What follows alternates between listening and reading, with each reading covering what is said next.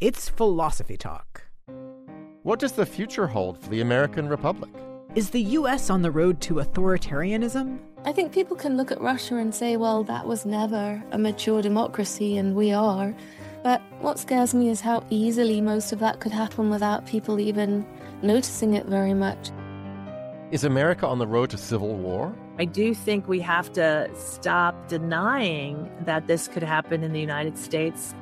We've already had one civil war. Or could there be brighter days ahead? I think there is a genuine chance, maybe even a decent probability, that in 2025 we emerge into something that approaches normal politics in America. American Futures. Coming up on Philosophy Talk.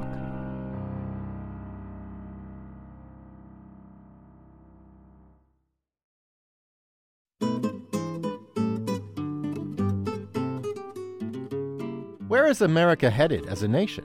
Are we on the brink of tyranny, a national divorce, or civil war? What can we do to bring about some brighter days? Welcome to Philosophy Talk, the program that questions everything. Except your intelligence. I'm Josh Landy. And I'm Ray Briggs. We're coming to you via the studios of KALW San Francisco Bay Area. Continuing conversations that begin at Philosopher's Corner on the Stanford campus, where Ray teaches philosophy and I direct the Philosophy and Literature Initiative. Today, it's a special edition of the program, inspired by our late colleague, co-host, and friend Ken Taylor, and made possible by support from the Ken Taylor Memorial Fund.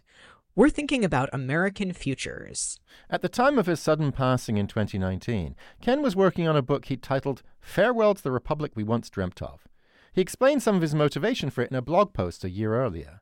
He said, "On my bad days, I think that there is little hope for America, primarily because so many Americans don't really like other Americans very much at all. Indeed, they've completely lost the ability to speak to each other." So in the spirit of Ken's unfinished work, we'll spend today's episode considering what the future might hold for the American Republic. And to be clear, a lot of it ain't pretty.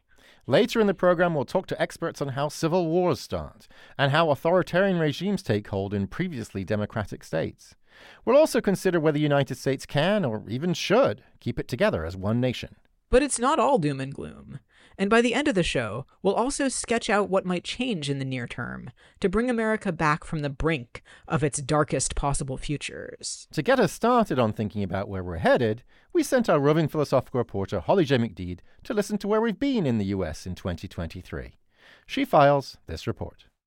It's therefore with great hope that I declare COVID-19 over as a global health emergency.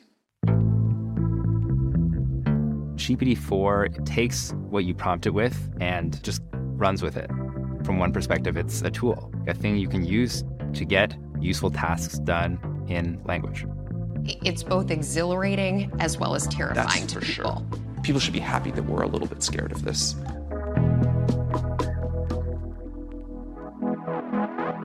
LA is a union town. Fists up, curtains down. I cannot believe it.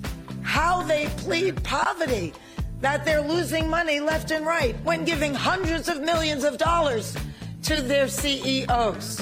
We are the frontline healthcare workers, and we are struggling. We're exhausted. We have been through the pandemic shorthanded. We have still been showing up shorthanded. Donald J. Trump is under arrest. He was read his Miranda rights. Then he claimed that Miranda wasn't even his type, asked her to sign an NDA, and got indicted again.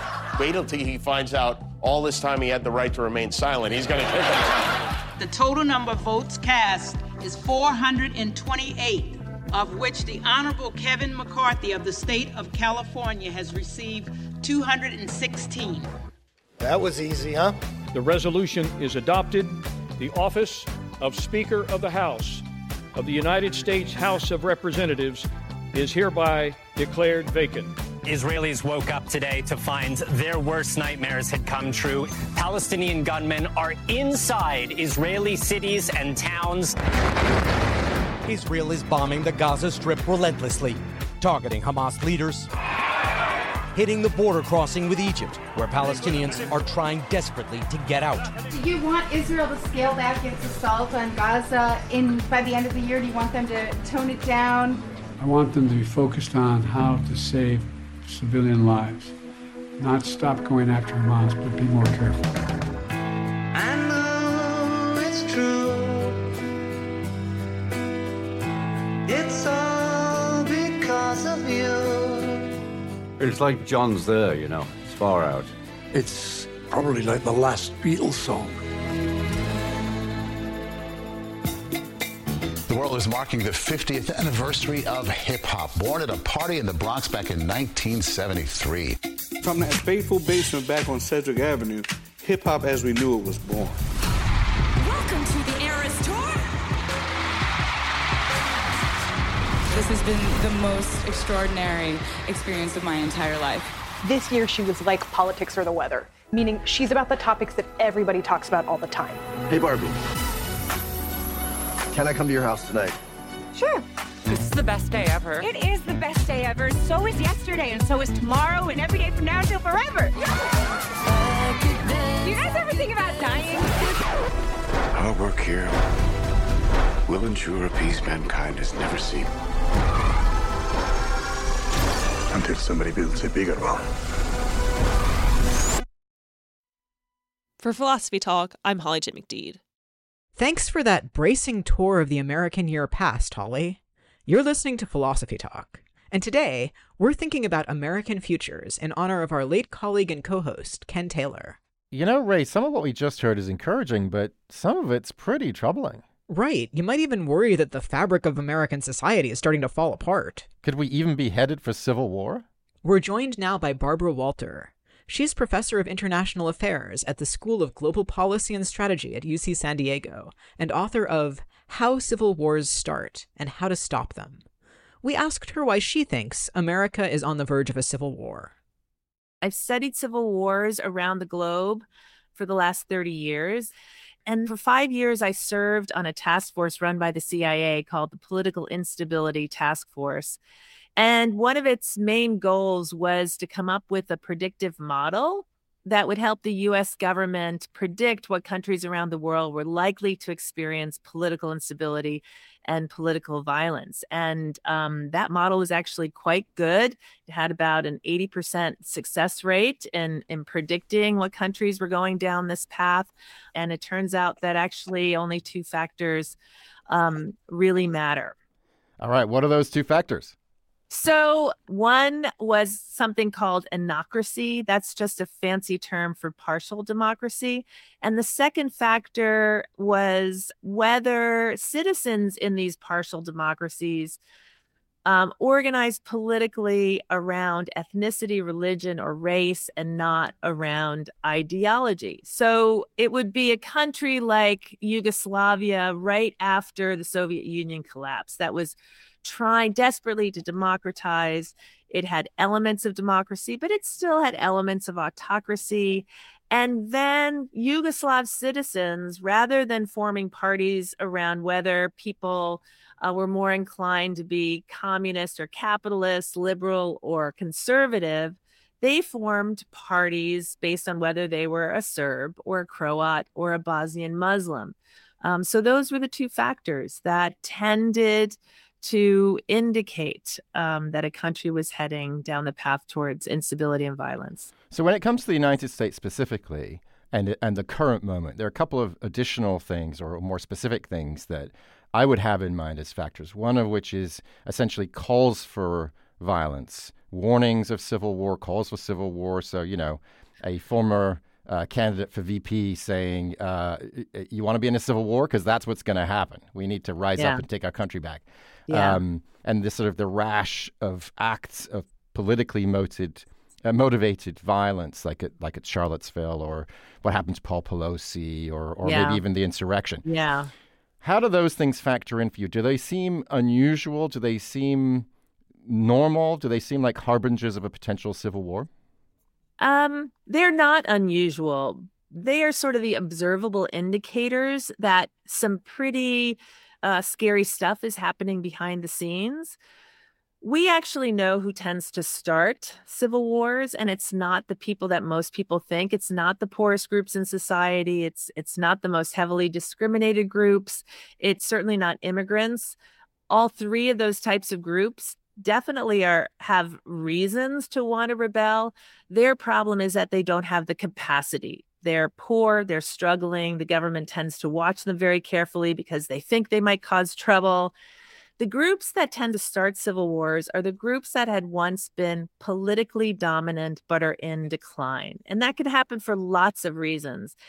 So immigration and changing demographics often precipitate this. And the group that is losing demographically, especially in democracies, and especially in democracies based on majority rule, where the winner takes all, many of them feel that it's their right to rule, that they were the founding group of a country, and therefore they should legitimately rule. And so when that demographic change is happening and you have a declining majority, a declining dominant group, they're trying to work within the system. If you look historically, they work within the system as long as the system serves them.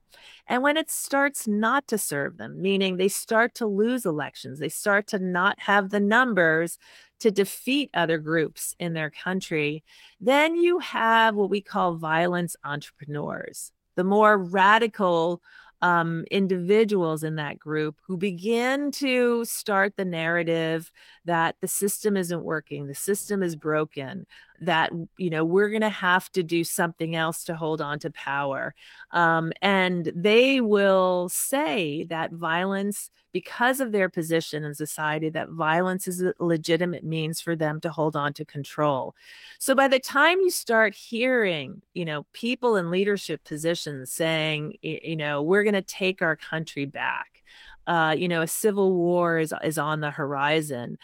This demographic change has often been taking place for quite some time. And the movement is becoming more desperate because they're seeing that working within the system is no longer working. So the U.S. has had a civil war before based on Southern white slaveholders not wanting to give up their power. But that was geographically divided, and the U.S. doesn't seem geographically divided in the same way now. Can you tell us some things about how a civil war now would look different from our first civil war, if it's not too depressing to say first civil war, like there's going to be another one? Exactly. Oftentimes people tell me, they're like, well, another civil war isn't going to happen because secession today, can't happen. Well, it's not going to happen. What we have in the 21st century tends to look much more like insurgencies. And insurgencies are sort of lower grade civil wars. They tend to be decentralized. They tend to be fought by militias, using guerrilla warfare, using domestic terror, where they consciously target certain groups, minority groups, opposition leaders, anybody who's standing in the way of them continuing to hold power. And so it looks more like what you saw, for example, in Northern Ireland during their civil war, which they, for reasons I don't understand, call the Troubles.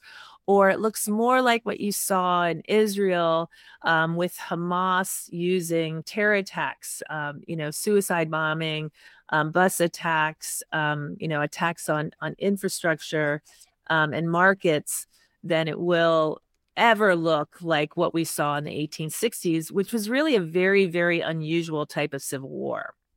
But, what do you say to the people who say, you're being alarmist, there's nothing to worry about, we're overreacting, even if something were to start, the military would intervene, right? Where this country isn't going to fall apart. You can't have a secession.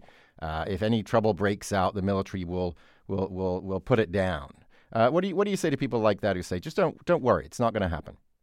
Well, I wish they were right. I wish it were the case that if we just put our heads in the sand and just thought about, rainbows and unicorns, that life would turn out all right. And of course, that's what the radicals want us to do, right? They want us to be distracted. They want us to feel like there is no growing cancer in our society, because that gives them time to organize and that gives them time to train.